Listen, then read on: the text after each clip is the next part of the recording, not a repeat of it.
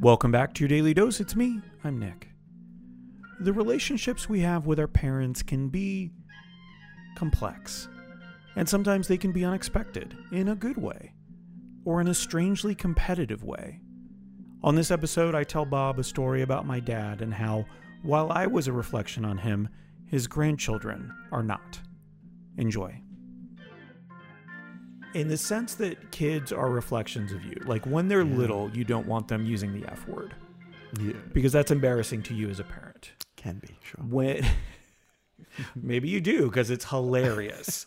Objectively, it is so funny to hear a kid under 10 drop the F-bomb. It is really funny. My sister Vicky was the queen of that when she was like 6. She walked into the library that I have to clean. We had a small library in our house. It was just a closet that we kept all our books in. And she walks in and she looks around and she says, "You're going to have to beep this, by the way." She looks and she says, "Jesus Christ, this is a fucking mess." And I just burst into laughter. I'm supposed to be your older brother by 12 years, teaching her right from wrong. 10 years, I guess. So you were 16 and she was 6? Yeah.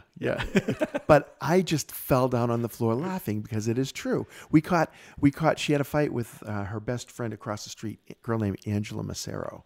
And Angela was over across the street. And my mother heard Angela swearing at Vicky. And so my mother steps in front of Vicky and says, "Angela, you don't use that language." She turns around and looks, and Vicky's giving this child the finger across the street from behind my mother's back. So this is our Vicky, the sweetest, kindest Mary Kay salesperson you'll ever know. So again, objectively hilarious, but in general, I agree.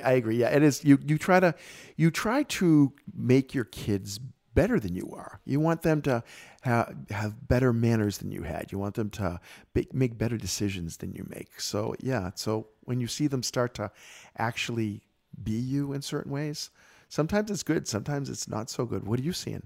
Well, I was thinking about this from my dad's perspective because I spent some time with him. We drove up to Jacksonville. We went to a typewriter repair store and a bookstore, also with my youngest kid. And so it was a fun little trip. Yeah.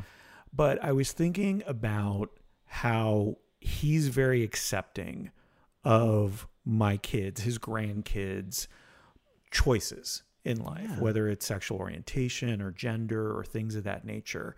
But he would not have been so accepting of anything if I had done anything differently.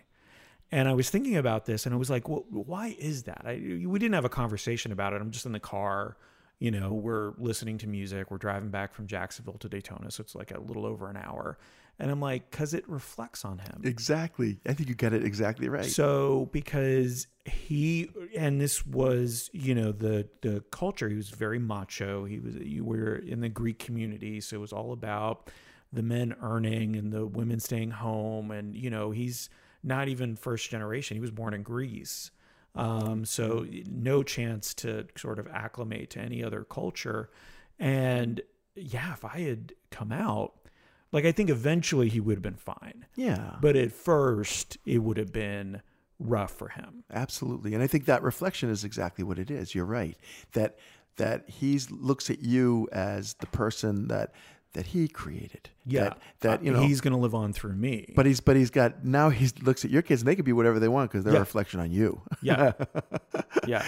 And it was funny because I think I've told you this before, like my oldest coming out, he was almost competitive. My dad was almost competitive about how he was more accepting than me. Ah. It was like, "Oh, I'm fine with everything. I'm fine with that. Are you fine with that?" Interesting. Like, yeah, it's my kid. Yeah, of course I'm fine with that. Well, that's just. But guess what? He's concerned in that way because he recognizes that your kids reflect you. Sure, right? But I think it was mostly that he is ultimately like, when I got taller than him, it was still like, I can still beat you up.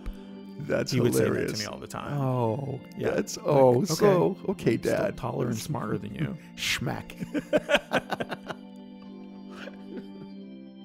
Hi, friends. It's Bob.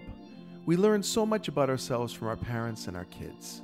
Living in a sandwich generation, it feels like there's serious education going on at every turn. I think it's fun and fortuitous that Nick is experiencing the same dynamic in his world. Then when we get together and discuss these things, we have a chance to learn even more. It's a good system. It works for us anyway. That's it for this episode of The Dose. Thanks for listening. We'll catch you next time.